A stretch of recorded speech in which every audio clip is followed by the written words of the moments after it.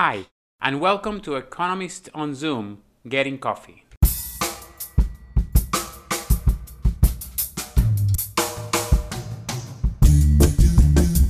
This is a podcast about informal conversations with leading economists and the big questions that keep them busy and that are relevant to all of us. I'm your host, Danny Bahar. In today's episode, we are joined by Ricardo Hausmann. He is a professor of the practice of international political economy at Harvard University and the director of the Growth Lab at Harvard Center for International Development. In the early 1990s, he was Minister of Planning of his home country, Venezuela. After that, he became the first chief economist of the Inter-American Development Bank. Ricardo doesn't really need a lot of introductions. He's one of the most influential economists globally, and as such, he's a highly respected figure both in academic and policy circles. Today, he shares with us his thoughts about the global recession caused by the COVID-19 pandemic, about his very own research on economic development and the role of knowledge and know-how, and much more than that. Well, let's get right into it.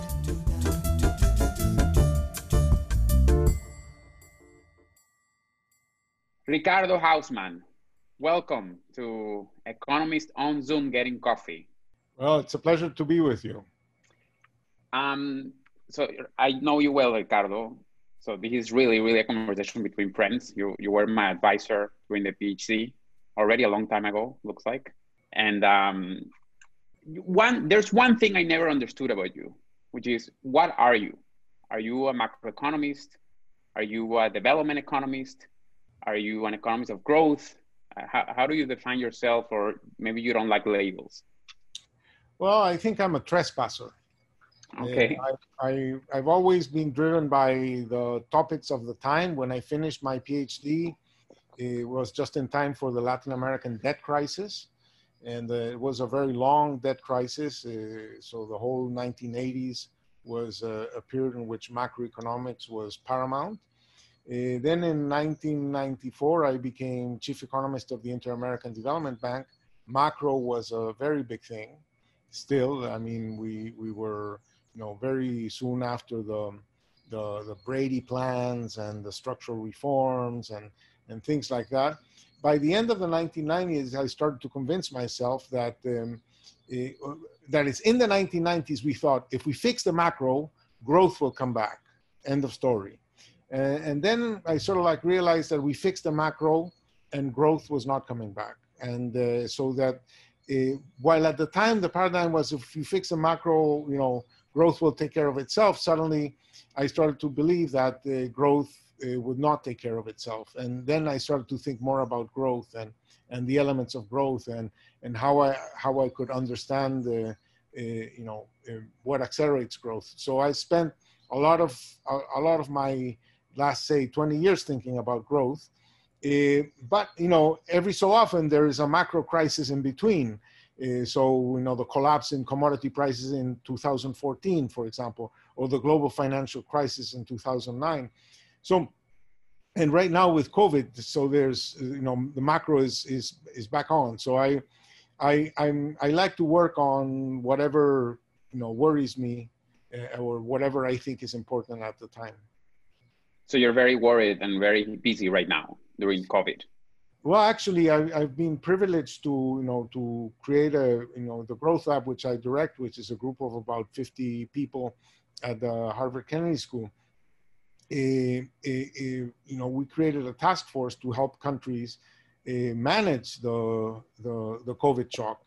And we've been working with some 12 countries. And it's been sort of super interesting because countries are very different epidemiologically, sociodemographically, but also macroeconomically. Some of them have pegged exchange rates, others have inflation targeting and floating. Some have access to international finance, others are restricted. Some have been more willing than others to impose lockdowns. Those lockdowns have been differentially effective. So we have been able to learn a lot from, what are the questions and maybe how to think about answering those questions. Because it seems like you seem to be one of the right people for the right times, because COVID is such that it's having a huge impact right now, huge shock, macroeconomic shock, and beyond, of course. But it's also going to change how we see the world in the future. So I think you've done work on both. So I mean, I guess one of the questions I had for you was, one of the things I learned in your class 10 years ago, I think, 10 years ago, was that this rule of thumb that you taught us in a very clever way, which is, when a crisis comes, if it's temporary, you borrow. If it's permanent, you adjust. What is this crisis? Is it temporary? Is it permanent? Is it both? And what countries have to do? Well, you have to think of sort of like, we hope it's mostly a temporary crisis. That is that it's a crisis that that will disappear once there's a vaccine and there's vaccination, not just a vaccine, but vaccination. And as you know, it took forever to get everybody vaccinated against polio or smallpox and so on. So vaccination will be a process, but after that, it should be behind us. What is the conventional wisdom there, you think? I mean, once the vaccine is in, like, it could take more than a year to do the process.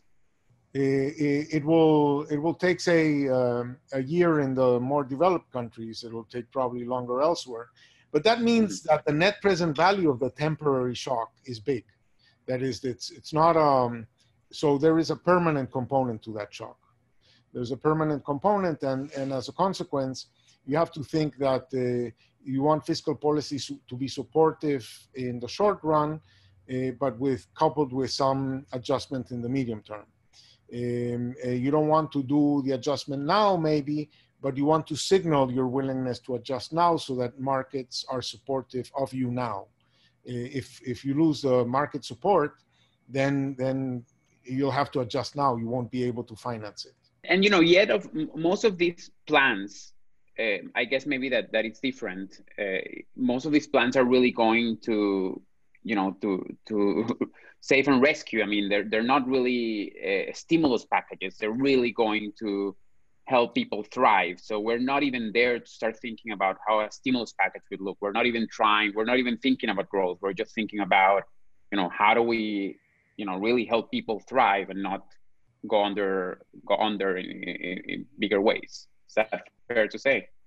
So I would say that in the majority of the countries I'm working with, the most expensive thing in the budget is to finance the collapse in tax revenues. Because you told people to stay home, well, they're not spending, they're not working, etc. There's been a humongous collapse in tax revenues. And in some of the Latin American countries, there's been a humongous collapse in employment, but huge, unimaginably large. But in the case of Peru and Colombia, they posted, dramatic reductions. In Colombia, they lost 5 million jobs out of, 12 million total or 17 million total. So, okay. So it's a humongous decline in jobs. In people who are classified as employed. The absolute numbers are incredible. There was 1.2 million people lost their jobs in the city of Lima. So it's a humongous phenomenon, and social transfers are minuscule relative to what you see in the U.S. In the U.S., for example, social transfers were so large that personal disposable income went up. It didn't go down. It went up. Right. So people are feeling protected. Well, that's not the feeling in most of the countries that we work on. So they are having very, very large double-digit fiscal deficits, but with not very generous support packages because they would not be able to afford them. But so far, these large deficits have been financeable. So, I mean, that's good news for now. And we hope that, as you said, it's not a yet after the end of the sentence, because there's always the risk that the financial systems could start also seeing some problem. Do you foresee something like that, or? I think it's bound to happen in several countries that you have a very serious recession. Sometimes it's because of lockdown. Sometimes it's because you have places where tourism is important and tourism has collapsed, right. Places where remittances are important and remittances might have fallen significantly, places where commodity exports have been disrupted, and so you see a recession. On top of that, lockdowns and social distancing. So you would expect that companies are not doing too well. The non-performing loans would increase. That bank stability, financial stability might be questioned by the quality of credit. Then maybe banks are scared and they retrench and don't want to lend. So that may cause what was already a bad recession to become a more durable recession, and one that is harder to get out of. And that may happen in some places. That's why I think it's so important that countries get ample financial support from the international community, led by the IMF, in amounts that I've been critical, saying that yes. That we are facing a Category 5 storm, and that the international community is preparing for a tropical storm. Yeah, I saw your piece on that on Project Syndicate, and I guess one of the questions that I left, and I want to go to the long term in a minute, but one of the questions is, the IMF has the capabilities to really scale up. Does it go by a huge capitalization round? I mean, what is stopping them from scaling up? One of the discoveries from COVID is that all regional development banks and multilateral development banks, like the World Bank, the Asian Development Bank, the Inter-American Development Bank, and so on, they were allowed to become midgets. That when the world over the last 20 years, there's been very little capitalization of these banks, they have become much smaller as a share of GDP.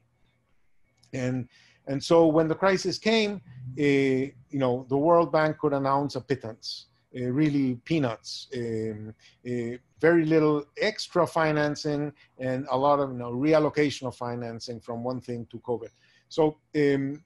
But midgets, very, very small. The only one that really had a big balance sheet was the IMF. So the IMF announced that they had $1 trillion to lend. Now, $1 trillion in the US doesn't sound that much, because we've already spent $3 trillion and they want to spend a couple of trillion more within a year. I mean, actually in less than a year. So, but $1 trillion is 70 times the announcement of the IMF and 300 times the announcement of the Inter-American Development Bank. So they're just 2 orders of magnitude bigger. And the reason why the IMF is big is because it was made big to deal with a European crisis. Because of the European crisis, the IMF was made, a macroeconomically significant institution. The others were allowed to dwindle. So my point is that since the IMF exists, it doesn't need capitalization and has the resources available to it. It doesn't have the lending rules that will allow the mobilization of those resources, but they have them. And that's why we need to fight over what are the rules that the IMF is going to follow in terms of lending. And they've just relaxed a couple of rules, but still, in my opinion, not enough. But the money's there. The money is there. And it would be convenient for the money to be mobilized. I want to move now to a little bit to the long run, because you've been working in your past decade, if not more, on something that I've been very influenced by your thought on that, which is the idea that the key to growth is know-how, and maybe know who, right? So I think that we've talked informally, and I know that you've thought about how, because of COVID, the world is going to change in such a fundamental way that it's really going to have a big impact on growth. But I think that your perspective is really, novel and interesting. So why don't you tell me a little bit about that? Sure. You and I come from a country that supposedly has a lot of oil and a lot of other natural resources. And so it thinks of itself as rich. And I like to say that countries are not rich because of what they have, but because of what they know how to do. So, right. And this is Venezuela, just for the record. Yeah, that's exactly the country we both come from. Yes. Yes. So you know, it's very obvious that, you know, the natural world is what it is. Your ability to transform the natural world implies that you have the capacity to bring in some machines, that you have the capacity to maybe find some book of instructions of how to do things. But in the end, the ability to do things depends on know-how, and know-how is an ability to perform tasks that resides in brains and only in brains. And that modern technology requires not just people with a lot of know-how individually, but with a diversity of know-how that is necessary to implement whatever technology you're trying to implement. And technologies differ in how diverse is that know-how. You know, a typical modern corporation requires people to know about accounting, about finance, about human resource management, about procurement, about in marketing, about branding, about contracts, et cetera, et cetera. And you have to bring sort of teams of people who know about all of these things in order to do things in the world. So the modern economy is all about connecting human brains, And you know, if you look at a more backward society, people work more individually in small firms, in family firms, where they only aggregate the know-how that's in that family. But if you look at a modern corporation, you know, if you're going to make an airplane, well, that's a huge network of you know, thousands of suppliers, of people in many different areas that all have to come together to make just say one airplane. So know-how is what's behind productivity. It's what's behind the technology. It's really, and it's this social know-how, this collective know-how, this networked know-how. And what is COVID? COVID is an attack against the ability of people to network. It's the ability of people to come together. So, you know, right now, you and I are able to do this conversation because we're talking through Zoom. And Zoom has been sort of a great discovery. And by the way, you know, the IMF has been able to deliver a bunch of loans by talking to people through Zoom. But you know, you cannot build a highway through Zoom. You cannot design an irrigation network through Zoom. So there's a lot of activities that are not zoomable. Now, right. Interestingly, you have done a really spectacular work in showing the importance of moving brains. Because as I like to say, it's very hard to move know-how into brains. It takes a long time to become good at something. Malcolm Gladwell says it takes 10,000 hours to become good at something. But it doesn't take much time at all to move the brain. So moving brains has been forever a very important part of the way technology diffuses. And you've done spectacular work to show that when people move, they move the know-how with them. So you have this beautiful paper with Hillel Rapoport showing that the former Yugoslavians that went to Germany for temporary protection status and then were forced to go back after the war, transformed the technological possibilities of the former Yugoslavia. You know, we have a joint paper showing that if a country is neighbored by another country that knows how to do something, you learn from your neighbors. And there's so this idea that moving brains is very important to mobilizing technological possibilities and diversification opportunities and growth. So we were working with some anonymized and aggregated data that MasterCard had given us on business travel. We were saying, gee, business travel, how big is business travel? It's something like 1.7% of global GDP. It's $1.5 trillion a year. So why the hell are companies paying all that money in business travel if they can, FaceTime, Skype, or Zoom or Skype, yes, whatever. Correct. So why are they spending all this money? And so there must be returns to that. There must be returns to that, because it cannot be just a fluke. And not only that, it's an activity that was growing at 3 times global GDP, is at the rate of growth of global GDP. So So in spite of them being supposedly substitutes, it was growing very, very healthily. So we said ourselves, what's behind this? And, our initial studies showed that, it's not that correlated with bilateral trade. It's not even that correlated with flows of FDI, but it seems to be much more correlated with the fact that companies are global. They have establishments around the world. According to the Dun & Bradstreet data set, there's 1.5 million establishments that are owned by firms in another country. So managing those firms implies, making the problem-solving capabilities, the supervisory capabilities, the networking capabilities, means moving a lot of people. And, and sometimes just the thinking, if you think of the McKinseys of this world, or the Accentures of this world, or the law firms of this world, they travel a lot because they have some know-how that they make available in a more shorter term basis. So the problem with COVID is that it has sort of shut down business travel. And in the paper we just published in Nature Human Behavior, it shows that business travel impacts productivity, employment, and exports 3 years down the road. So the idea is that if you really are moving, if you want, for lack of a better term, if you're really moving technology by moving these brains, you're moving know-how by moving these brains, then that know-how, if it's effective, it should show itself in more productivity. Higher productivity implies that now you want to employ more people, and it implies that you're more competitive and that you export more.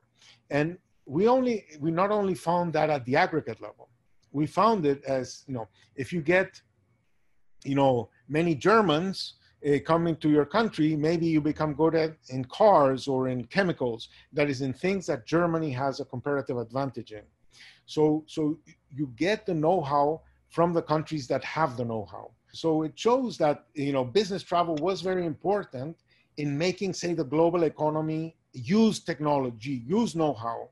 And suddenly, if you're shutting that down for an extended period of time, well, all the problems that would have been solved in that period of time, all the projects that would have been designed, or, say your machine breaks down. Well, the repairman comes from another country. He can't travel. So your machine is not being repaired. And, as I like to say, time is not a renewable resource. You don't get it back. You don't get it back, right? So the time, all the business travel that didn't happen is all a stock of solutions that were not discovered or were not implemented, things that were not done. And maybe you'll travel in the future, but you were going to travel in the future anyway. So the time you didn't travel is a loss, is a permanent loss forever. And I think it's going to cause the recovery of, say, growth to be slower than we would otherwise have thought if we didn't think of this mechanism as important for the use of the world's technology. Let me tell you another silver lining, which may be also a threat depending on your initial conditions. Now we've discovered that many things can be done from home, right? But everything that can be done from home through Zoom can be done from abroad. Okay, so suddenly maybe there's going to be a new globalization. A new globalization, an acceleration of globalization in tasks. And these tasks have been highly liberalized. I mean, this is what they call in WTO parlance, and World Trade Organization parlance, is called Mode 1 services. And so I think that you might see significant restructuring of value chains to exploit the fact that there is enormous wage differentials for Zoomable activities, for teleworkable activities, and that might be another permanent trend for the future. Right. Alongside the fact that, people would be able to move to wherever they want. I mean, it has to do physically, you can decide to just go elsewhere, which also might have implications for clusters, right? Yeah. I mean, one of the idea of clusters is that, you have your labor force pool there, and so that might not be a thing anymore. So yes. So I mean, actually, that's, in my mind, that's what happened in in the US in the 2000s, and in some sense what led to this rage that Trump was able to capture was the idea that you had many towns in the US that relied on one successful manufacturing plant or exporting firm, and that firm was disrupted by the fact that now you could do things in China, or that much of the value chain could come from China. So, and once a city loses its export activity, the whole city implodes, and that might have been part of the shock of the past. We need to think about the shocks of the future. Right now, for example, the movie industry is amazingly concentrated in Los Angeles and New York, right? Why? Because, when you look at a movie, at the end of the movie, when it says, the end, it's not really the end. It's the beginning of the credits. And the credits go on for minutes and minutes and minutes. And it's just amazing to look at the number of different skills that are involved in making that movie. The sound editing and the video editing and the special effects and the original music and the script and the casting and so on and so forth. And all of these activities have been highly concentrated geographically. And the question is, how many of them are going to be more zoomable so that more places can get into the business? And that was going to be new opportunities for new places and a challenge for old clusters. Ricardo, we have a lot of, I think, students who are seeing this, and RAs and students and undergrads and masters and PhDs. So why don't you share with them a word of wisdom from you for the future or in their careers? Look deep inside you and ask yourself what you find really important. Don't look too much outside you to see what is fashionable for people to be working on. Really follow your judgment in terms of what are the things that you find truly important and moving, because contributing research is really a lot of effort, and the way you get energy to do all that effort is by the enthusiasm you put into it. And you get much more enthusiasm if you really believe in the importance of what you're working on. So follow your intuition in terms of what is really important to be working on. Right, especially if you're going to spend a lot of time crunching data, you really want to love what you're doing. Yeah. Absolutely. Ricardo, thank you so much. Hope to see you soon again. And really, this has been wonderful. Thank you for your time. No, thank you for the opportunity. And with all that wisdom, we wrap up this episode. Thanks to all of you for tuning in. Please do reach out to us through social media with any questions, comments, suggestions that you might have. The best way to reach us is by visiting our website, www.economistonzoomgettingcoffee.com. There you can access these and all other episodes in their video format, which you can watch anytime. You can also sign up to our mailing list and get news about the future episodes. To contact me directly, please write me an email to host@economistonzoomgettingcoffee.com. And if you like the content, please follow us on social media, in our Twitter, Instagram, and YouTube accounts. Before we go, one more thing. This was our very first episode, and if you liked it, you can really help us grow. How? Well, just take a few seconds of your time, no more, to give us a rating, hopefully a good one, and even leave a comment.